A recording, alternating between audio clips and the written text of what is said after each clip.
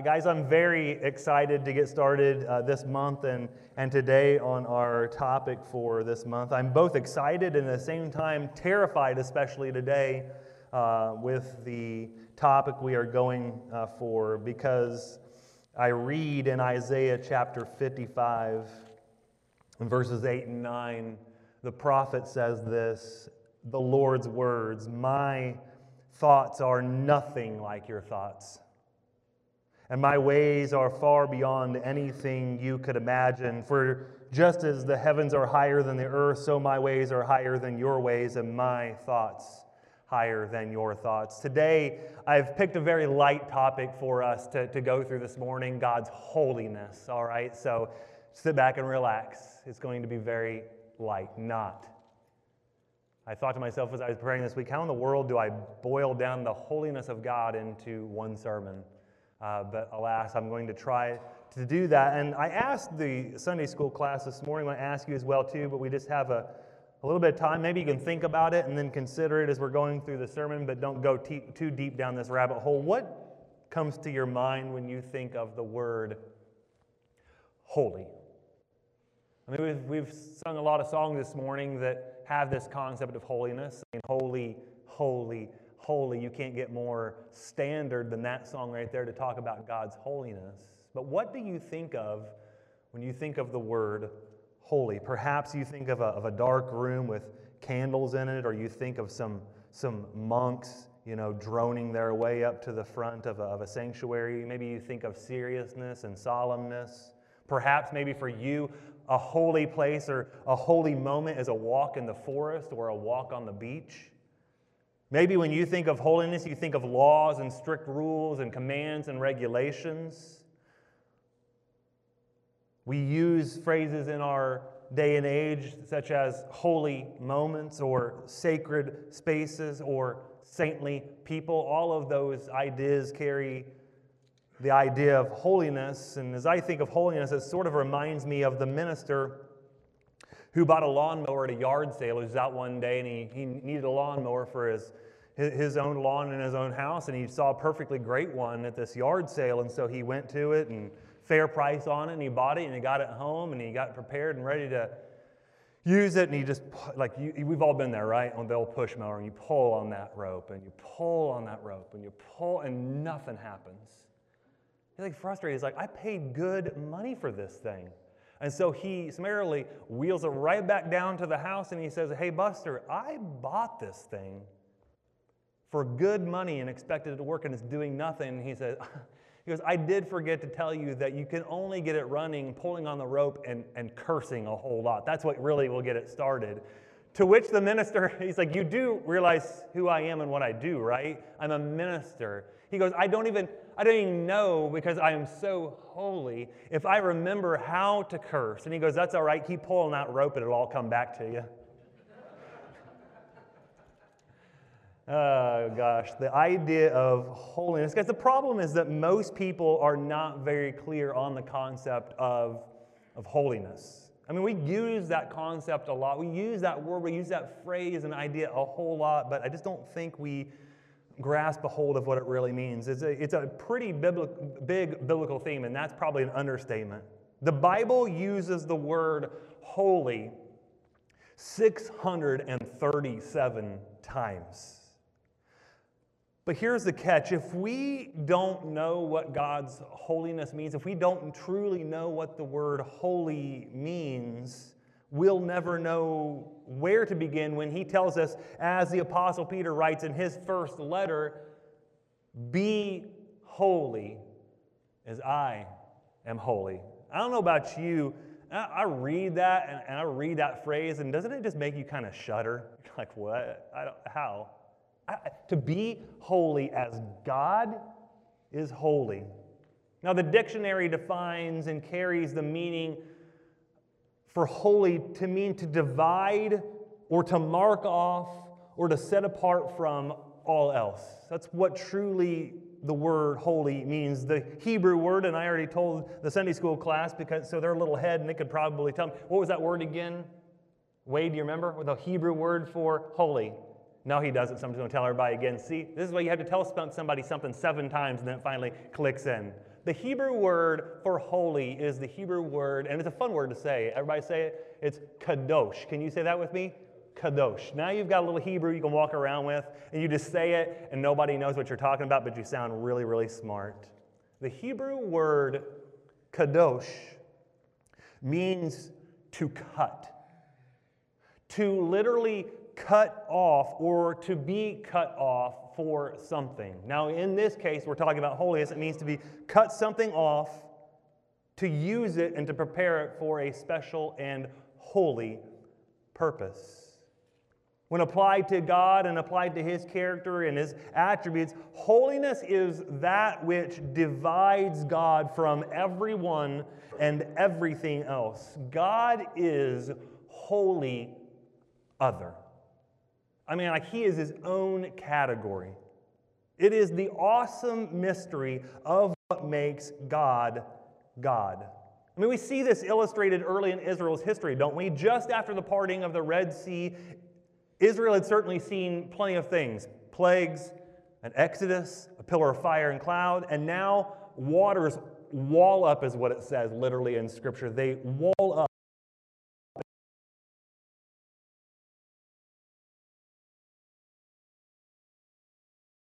Sings a song of deliverance. And towards the end of that song, he says these words in verse 11. Who is like you among the gods?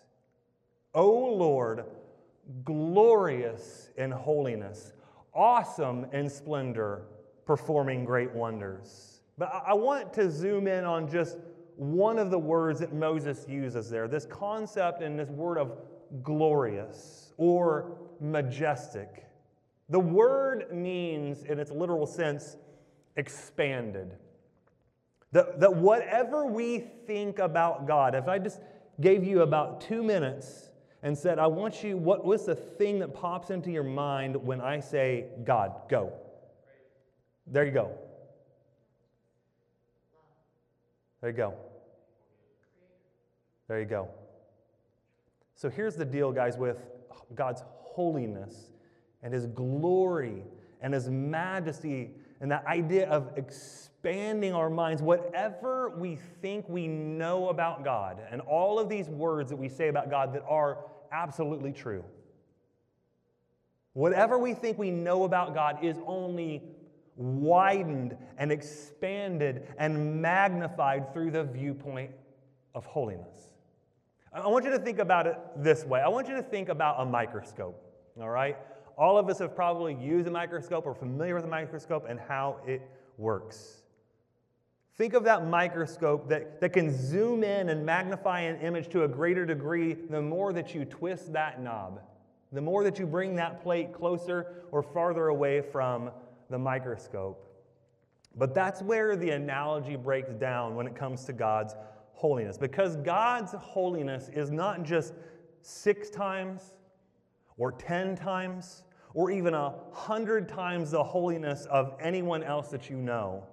Guys, God's holiness, and this is truly what it means for God to be holy, is in a category all by itself, in which He is the only member. He is utterly different than anyone or anything else that we know. A.W. Tozer once said it this way: we know nothing like the divine holiness. It stands apart, unique, unapproachable, incomprehensible, and unattainable. We are blind to it. We may fear, we may respect, or we may have awe for God's power and admire His wisdom, but His holiness we cannot even imagine. Do you know now why I say I am both very excited to preach this today and very terrified? His holiness we cannot even imagine. And yet I am going to stand up here for the next few minutes and try to talk to you about God's holiness. It makes me feel about that small.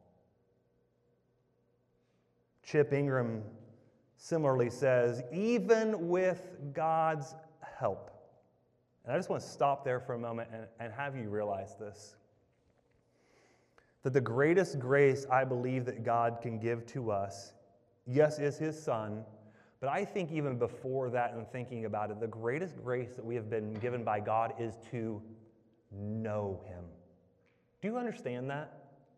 The creator of the entire universe, who is so other than us, so unattainable and unapproachable, has made a way for us to come to Him and to know Him. Guys, just take that one thing right there and walk away with that and let that just blow your mind.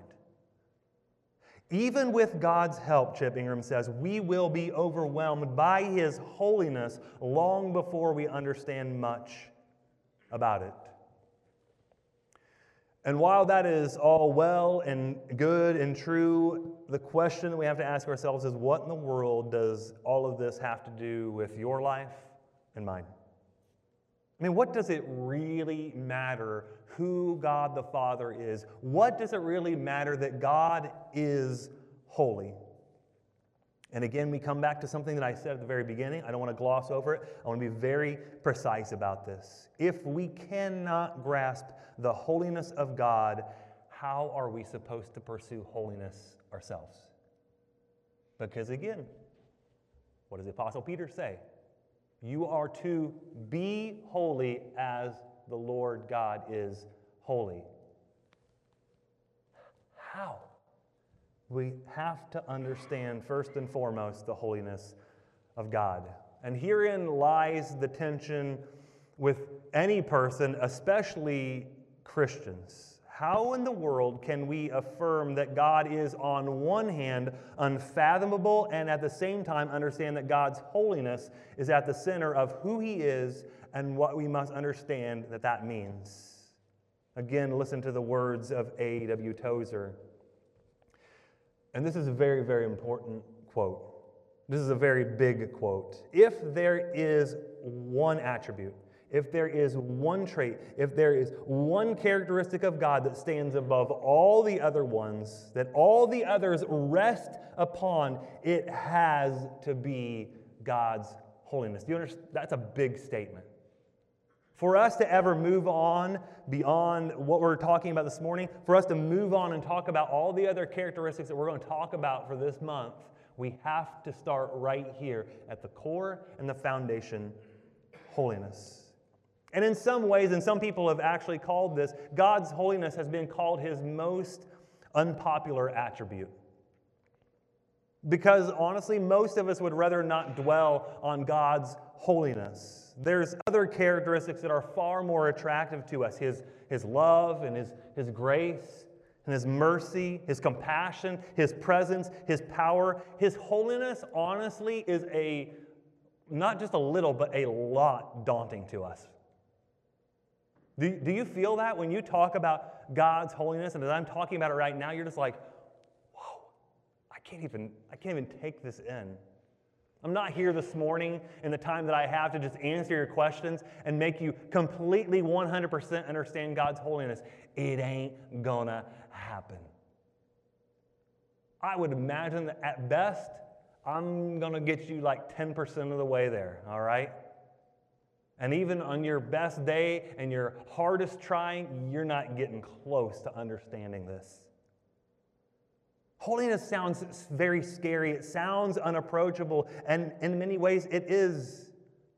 But it is also the attribute that binds all of His other attributes together. This is the characteristic that most uniquely and most precisely describes God. Jonathan Edwards says it this way: a true love of God must begin with a delight in His holiness, and not with a delight in any other attribute, for no other attribute is truly lovely without holiness. There's a dual difficulty in understanding the holiness of God. One, just try to understand an infinite God. Again, Isaiah 55. My thoughts are way beyond your thoughts. I'm higher than anything that you can think about. We just start there. How in the world do I understand an infinite God? But there's a bigger problem that we have beyond that too, is that we have to come to terms with our finiteness and our wickedness. As someone has said, that everything about us at our core and at the base in humanity is dirty. That even our whitest white is dingy gray in the presence of a holy God. Again, I reflect back to and I refer to A.W. Tozer, which, by the way, for the next 4 weeks, you're going to hear that name over and over and over again. He says it and he puts it this way: worship, what we do not just here on Sunday, but what we do every single day of our lives, rises or it falls with our concept of God. That is why I do not believe in these half-converted, what he terms cowboys. I love it. Who call God the man upstairs. You ever heard somebody say that? And I was just like, the man upstairs. If there is one terrible disease in the church, it is that we do not see God as great as he really is. And he puts it this way, that we are too familiar with God. Communion with God is one thing, but familiarity with God is quite another thing, as he puts it. C.S. Lewis understood the very same thing, and he had a similar mindset to Tozer. He said, God is the only comfort. He is also the supreme terror. Some people talk as if meeting the gaze of absolute goodness would be fun. They need to think again, he says. I love the way he puts that. Like, you remember back in the Old Testament, right, that Moses comes to God and he says, God, what does he say? Show me your glory. Show me your face. You know what Moses got? He got God's backside. That's literally what that means when he says he puts him in the cleft of the rock and he covers him with his hand to protect him, and he says, you will only see, the literal word is the hindquarters of me. And you know what happened to Moses when he saw that? When he saw just a brief reflection in the backside of God? He glowed. That's the glory. That's the presence. That's the holiness of God. In the New Testament, the word for holiness literally means an awful thing. And not awful like, that's awful, but awe. I am in awe. Awful thing. And this is where we have gone astray in our world and our lives today, I believe. We are too familiar with God, and we have lost what one person calls it, a sense of God's majestic holiness, his awful, unapproachable quality. Guys, as I say that, I know some of you are like, wow, man, like, I can't even get close to God. In one sense, no, you can't. You're never going to get close to God. And I think what happens sometimes, though, is we misinterpret what I'm talking about here. That God is so other that he's absolutely unapproachable. We could never get to God. So don't even think about trying to get close to God. But guys, I already said this, but I'm going to say it again. The magnificent truth is that God does want us to approach him. But he wants us to do it in the right way and with the right attitude, and most importantly, with the understanding that we should do this. And if we do this, we will not come out of it untouched. I think the best way that you can in your life say, I wonder if I have had a really and truly holy experience in my life, that I've been on holy ground. And you just think back to all the times that you have come out of a situation or come out of an encounter with God and you have not come out of it unscathed. You've not been untouched. I think of the story in the Old Testament of Jacob. As Jacob wrestles with God and they're fighting, and tell me your name. No, I won't tell you my name. Tell me your name. Why do you want to know my name? And what does God do at the very end of that wrestling match? Simply, it says he touches Jacob's hip, pops it out of place, dislocates it. Now, guys, we may not wrestle with God in that sense, and we may not have our hips dislocated, but every time that we come into the presence of God, face to face with him, we will not come out of it the same. That's a holy moment. That's holy ground. Guys, the overwhelming good news is that when we approach God, and we can approach God in Christ, the only thing that really, truly dies in that encounter with God is our sin and our selfishness. Like, think about this. We come into the presence of God, we should be toast. He says that all through. You cannot see my face. No one will see my face. You cannot come into my presence. Stay back. Boundary marked. No further. And then Jesus comes and changes everything. He says, now you can approach me. And the writer of Hebrews says, you can approach me with boldness. Now, wait a minute. That word there does not mean cockiness, arrogance. It means we are bold because of what Christ has done for us on our behalf to bring us into the presence of an unapproachable God. Guys, to grasp the otherness of God requires surrendering ourselves, heart, mind, and soul, to the one who has revealed himself, his transcendent, unapproachable self to us. That's exactly where I want to continue taking things this morning, looking at God's holiness through the lives of those who came to surrender themselves, heart, mind, and soul, to his glorious majesty. But again, I'm going to ask these two questions that I've already asked. How do you and I, finite creatures that we are, understand the infinite nature of a holy God? And how do we go about reflecting even a fraction of that holiness in our lives? Guys, we're not here this morning just to study God's holiness in an academic way. It's not merely academic. There are clear expectations of us as God's holiness comes more into focus in our life. The extent to which we understand God's holiness, limited as it may be, must lead to that character and that nature being reflected in us. I love the way R.C. Sproul put this. He said, we study God's holiness not because we are holy, but precisely because we are not holy and we know it. Oof. That gets you, doesn't it? We don't look at God's holiness. We don't want to become like God in being holy because we are holy, but because we aren't, and we absolutely know it.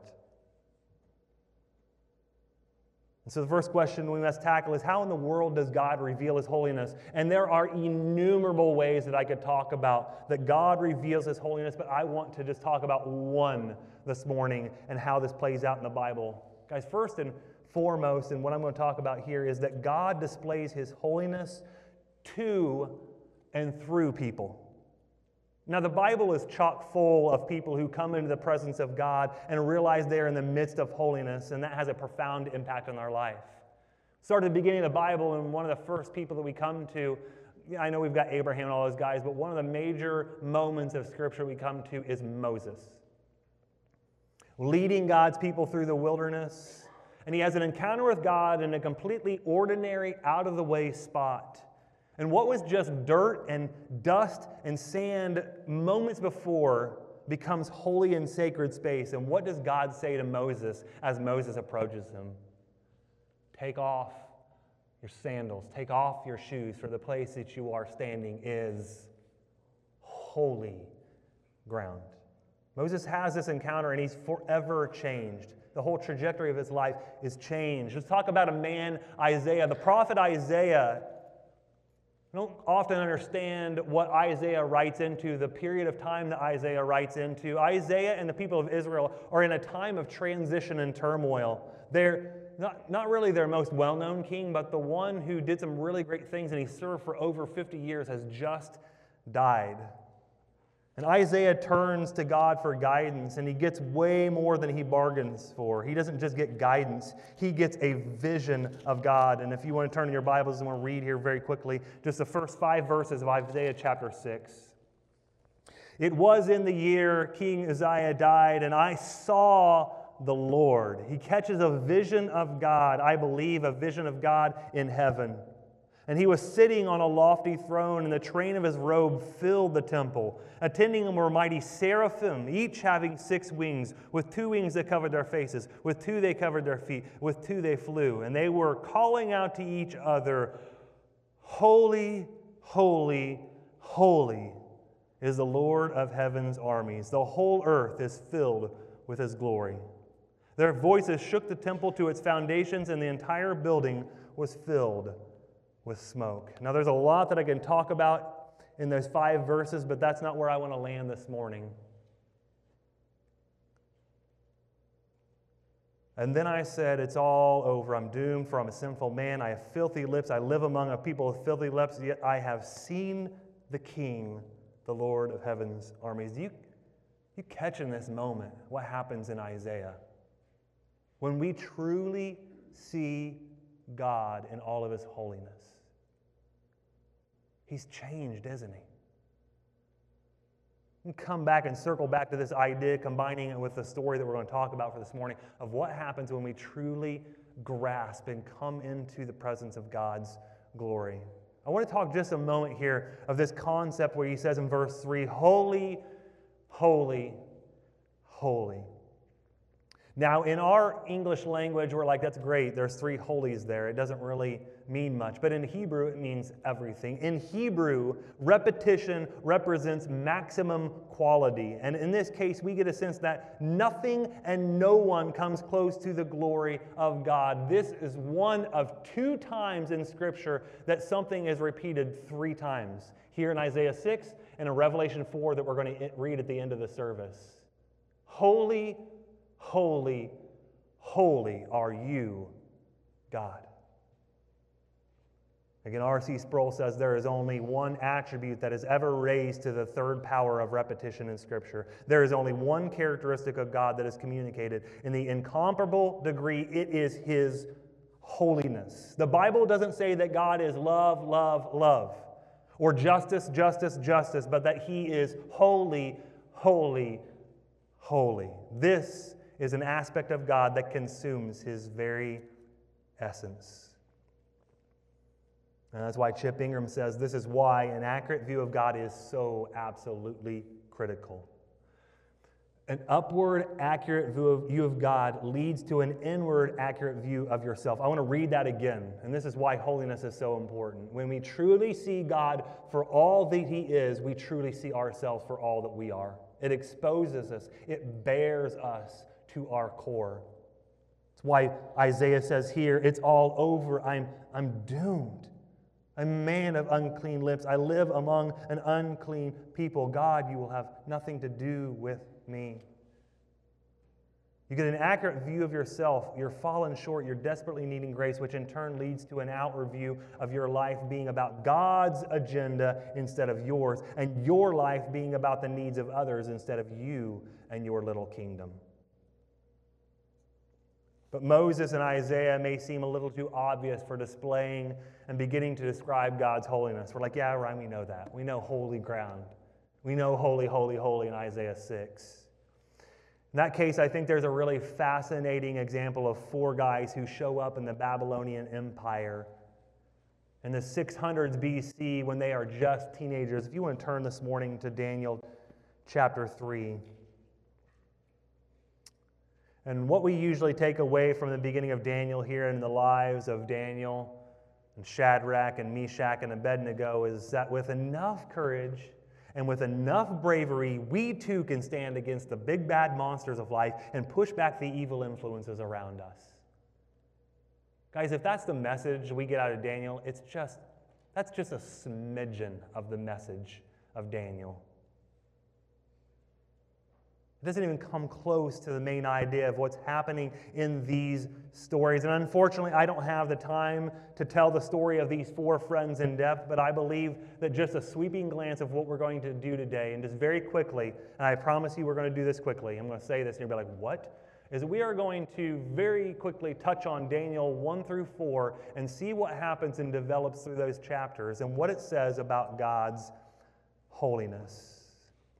And I want you to think about this in terms of a fight.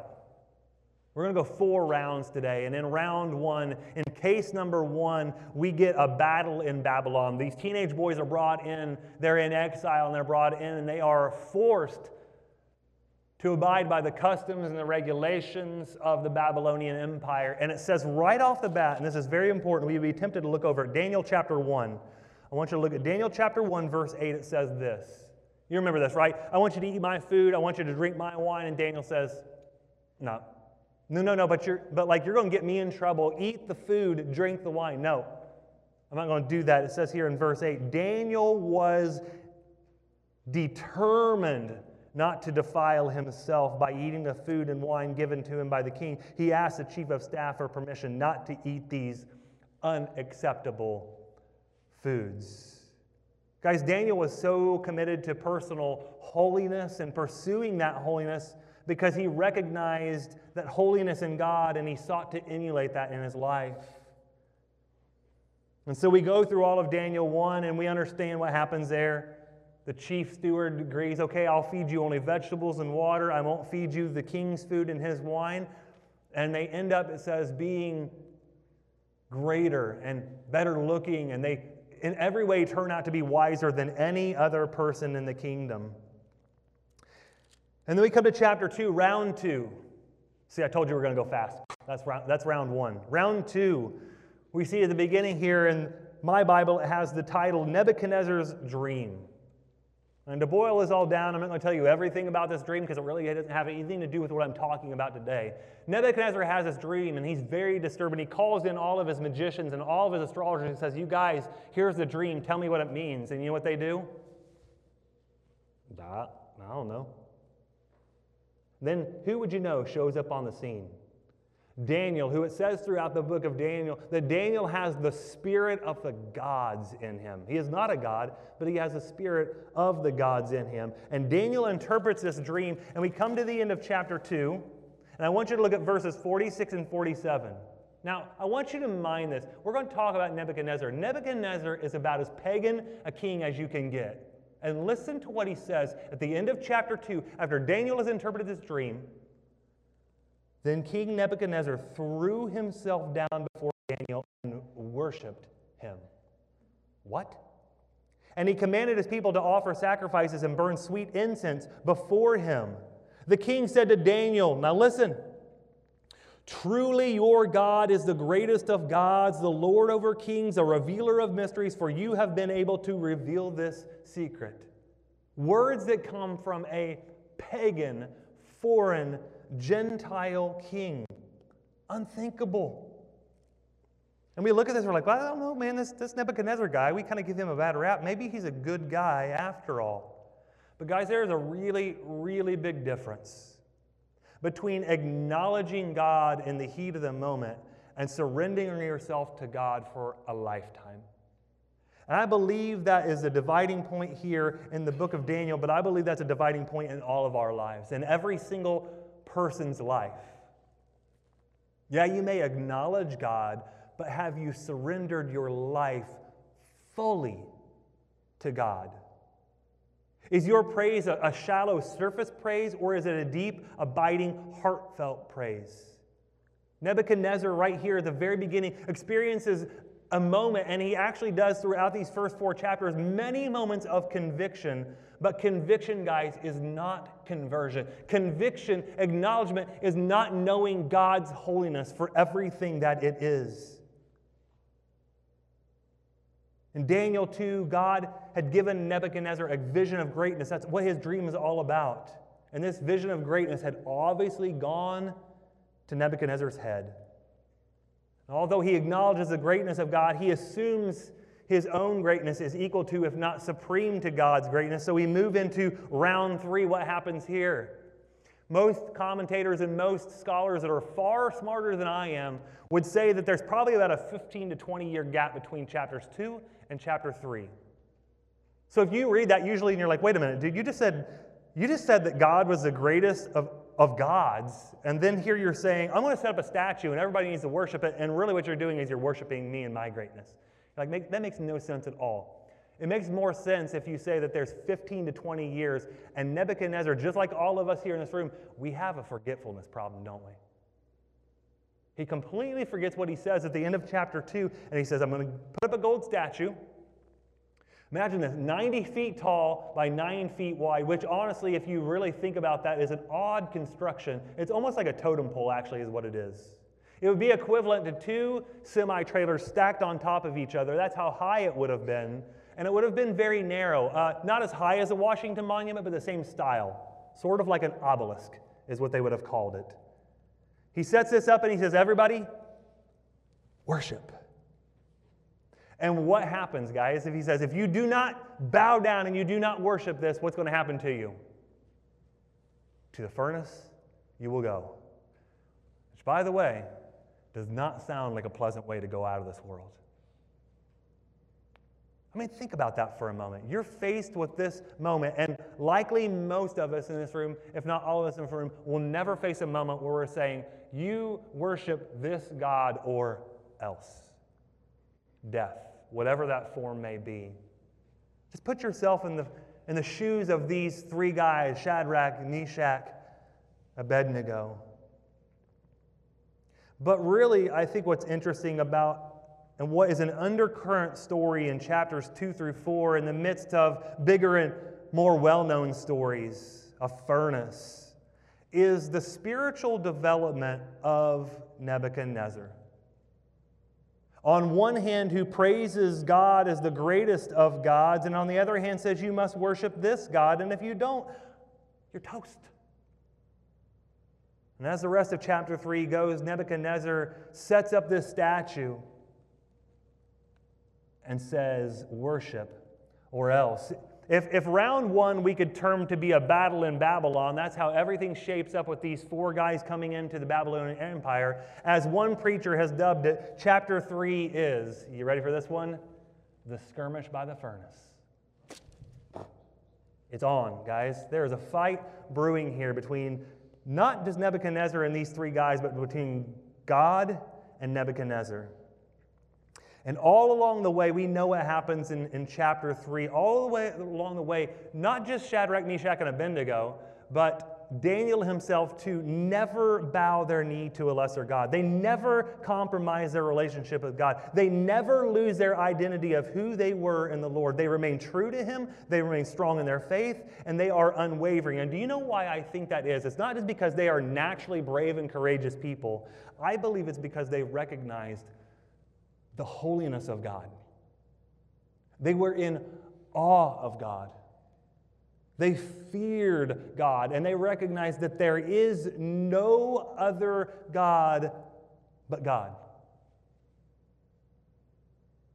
I don't think that's just for four guys in Babylon, guys. I think that's for us too. We too need to be able to discern what is God honoring and affirming of His holiness and what tears at it and brings us to our knees in the wrong sort of way. Because whenever a conflict or whenever a tension arises in life between who or what we are going to follow and worship and obey, we always have to defer to a holy God. Nothing else. No one else. That shows up here about midpoint through chapter 3, verses 15 through 18. That's such an important moment right here. It's revealed that these three guys will not bow to the statue Nebuchadnezzar has placed out there. And so in verse 15 he says, okay guys, here's the deal. Because I like you so much, I'm going to give you one more chance. One more chance to bow down and worship the statue, he says. And when you hear the sound of the musical instruments, but if you refuse, you will be thrown immediately into the blazing furnace. And then listen to this. Gosh, what arrogance. And then what God will be able to rescue you from, what's that say right there? My power. Like, imagine yourself in that moment. I would be shaking. Not these three guys. What do they say? Continuing on verse 16, Shadrach, Meshach, Abednego replied, "O Nebuchadnezzar, we do not need to defend ourselves before you. If we are thrown into the blazing furnace, the God whom we serve is able to save us. He will rescue us from your power, your majesty." And then one of the most important phrases in all of the Bible, verse 18, but even if he doesn't do that, we want to let you know, Nebuchadnezzar, and make it clear to you that we will never serve your gods. We will never worship the gold statue that you have set up.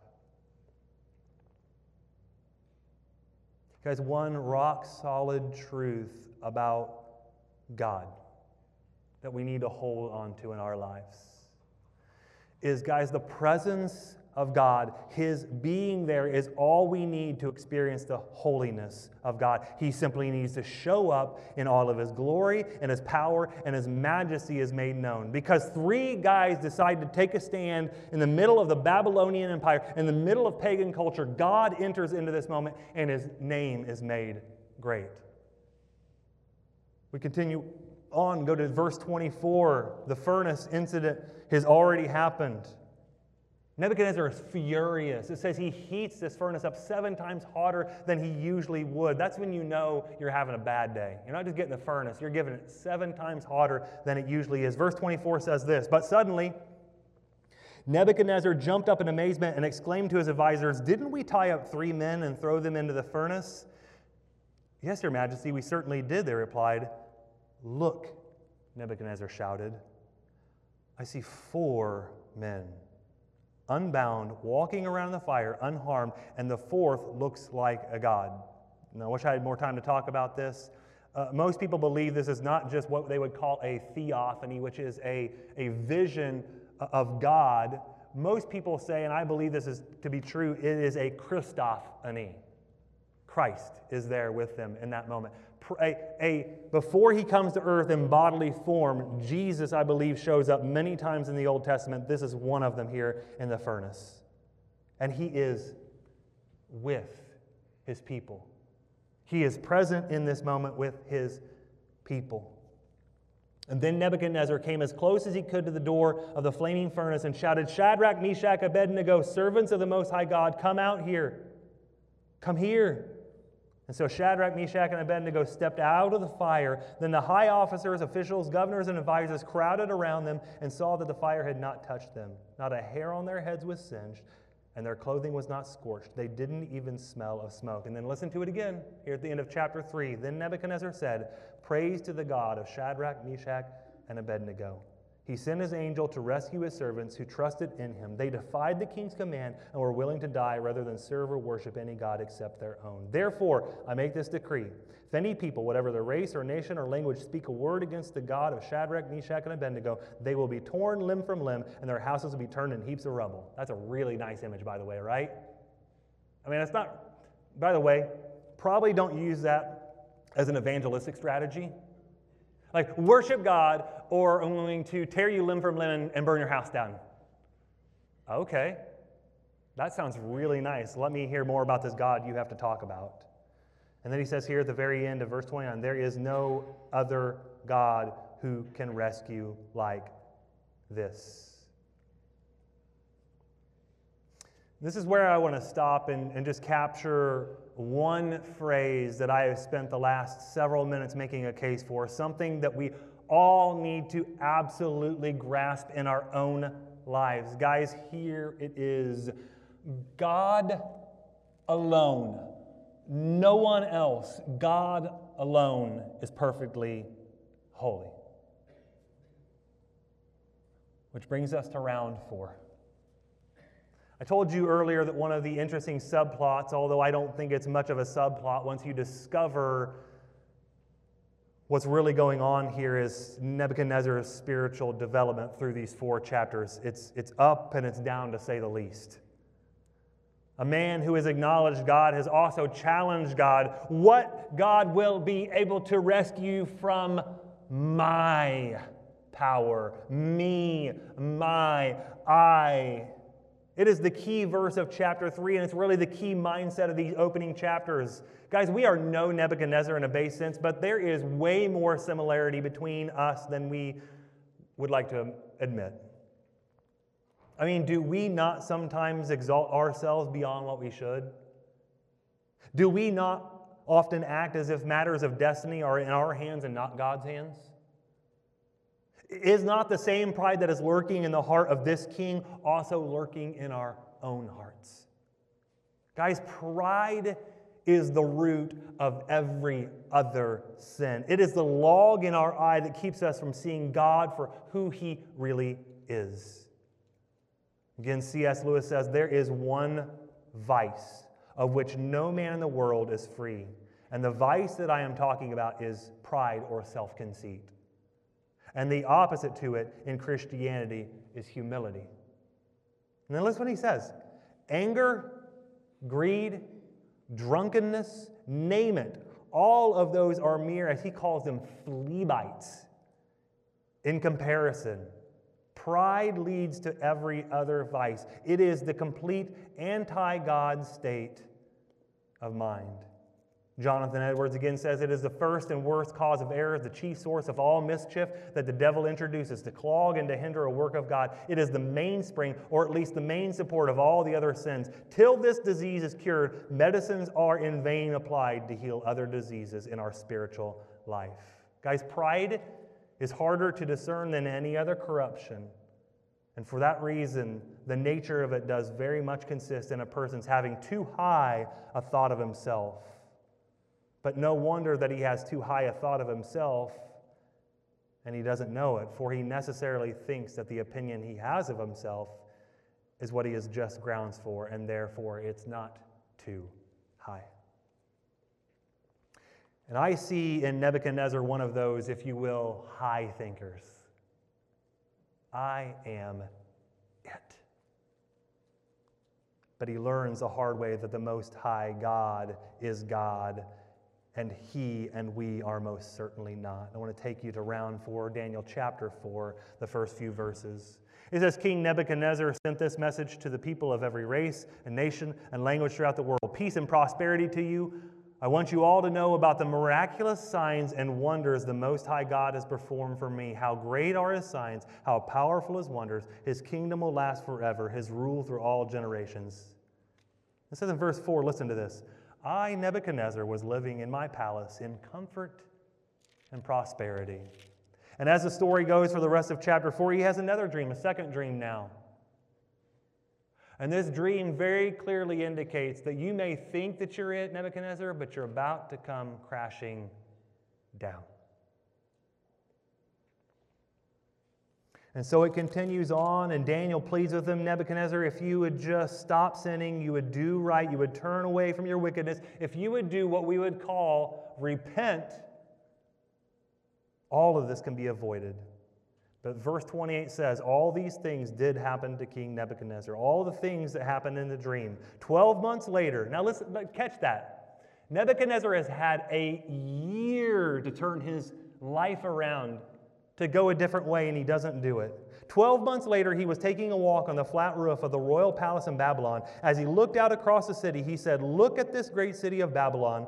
By my own mighty power, I have built this beautiful city as my royal residence to display my majestic splendor. And it says, while these words were still in his mouth, a voice called down from heaven, and God essentially says this, and no more.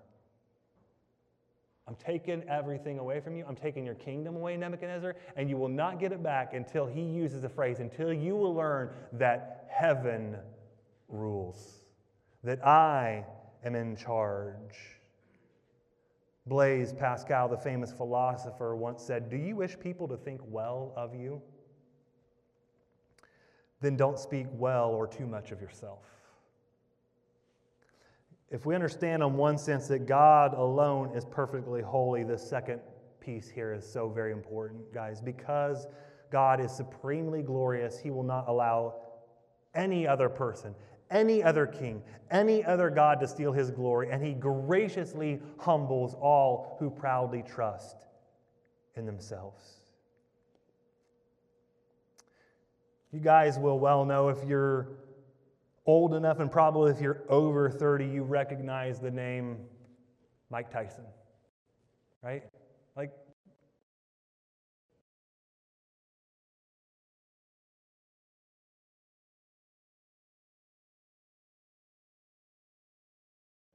and as the story goes, in the early 90s, Mike Tyson was unstoppable. I mean, he was pounding fools left and right. Not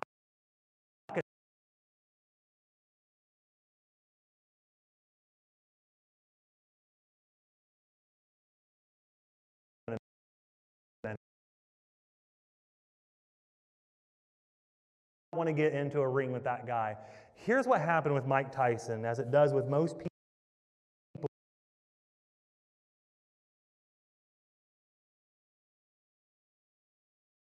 And he came to a fight, and you know,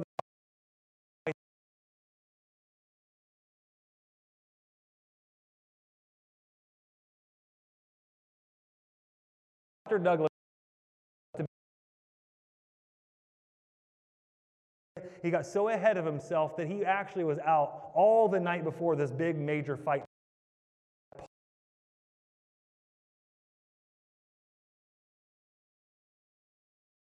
Untouchable, invincible Mike Tyson.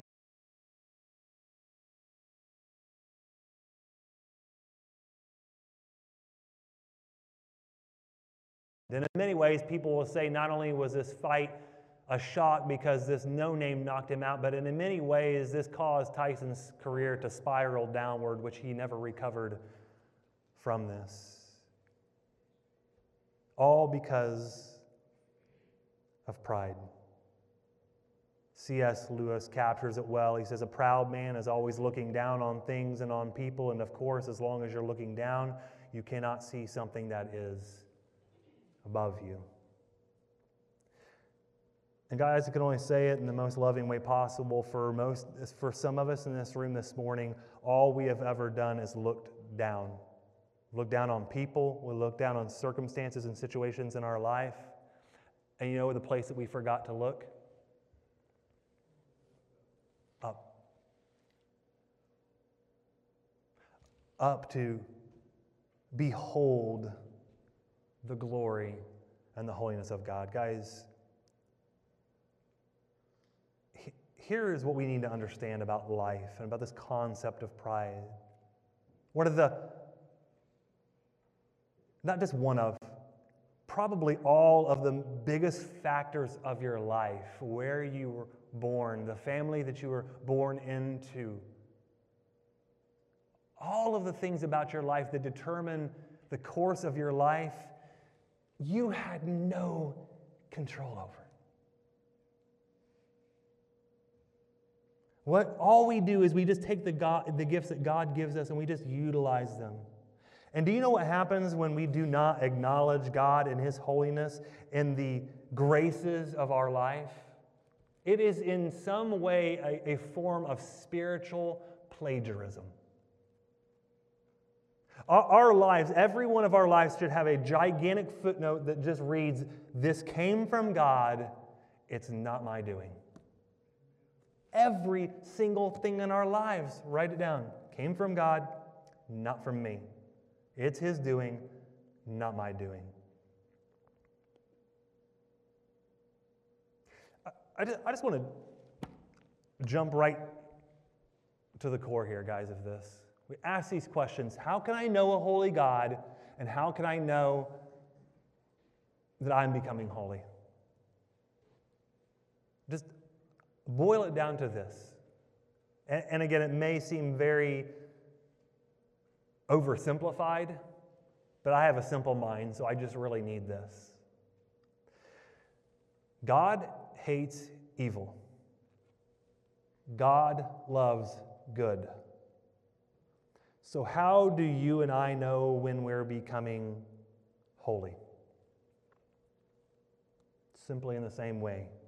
You're going to love what is good and pure and noble, and you are going to hate what is despicable and sinful. And guys, it does not mean that we are ever going to be perfect. We are going to be far from it in this life, but it does mean that we are purposeful in our pursuit of God and become pleasing to the one who is holy, holy, holy. A man by the name of William Evans says it this way: if there is any difference in the importance in the attributes of God, that of His holiness seems to occupy the first place. It is, to say the least, the one attribute which God would have His people remember more than any other. I think he's right, because do you know how the Bible starts to come to an end in the book of Revelation, chapter 4? It sounds very familiar to what we've talked about this morning. Then as I looked, I saw a door standing open in heaven. And the same voice I had heard before spoke to me like a trumpet blast. And the voice said, "Come up here and I will show you what must happen after this." And instantly I was in the Spirit, and I saw a throne in heaven and someone sitting on it. And in the center, around the throne, were 4 living beings, each covered with eyes, front and back. The first of these living beings was like a lion. The second was like an ox. The third had a human face. The fourth was an eagle in flight. And we would say, what in the world is going on here, Ryan? Why are there oxes and why are there donkeys and cats and dogs? I don't understand what's happening here. Get past it. Each of these living beings, oh, here it is again, had 6 wings. Covered their eyes and their face, and with 2 they flew. And day after day and night after night, they kept on saying, and say it with me, Holy, holy, holy is the Lord God, the Almighty, the one who was, and who is still to come. My friends, may we gaze upon God's holiness in greater ways in our life. And as we do that, may we too become holy. Would you pray with me? Lord, I have to admit that in all of that and all that time spent studying and talking about the concept of holiness, it still feels so empty. And I'm convinced that if we could come to a point in our life where we understood your holiness in a greater way, we would be the better for it. We would not be the greater for it, because when we come into your holiness, Lord, we are reduced to nothingness. So I pray, Lord, that you would help us to see that. That at every moment, Lord, you are other, you are separate, you are cut off from us. But Lord, the greatest news is because of your Son, Jesus Christ, and what he has done for us in making a way for us to be able to approach you, Lord, you have become accessible to us. And that at every moment in life, Lord, you are standing there with us. You are with us in moments of crisis. You are with us in moments of fire and pain and trial, Lord, that when we are in those moments, we are at those crossroads, Lord, we would be able to not just continue to look down, but we would look up and we would catch a glimpse of your holiness. And just like Isaiah and just like John writes in Revelation, we would be able to say, Holy, holy, holy are you, God. It's in Jesus' name we pray these things. Amen.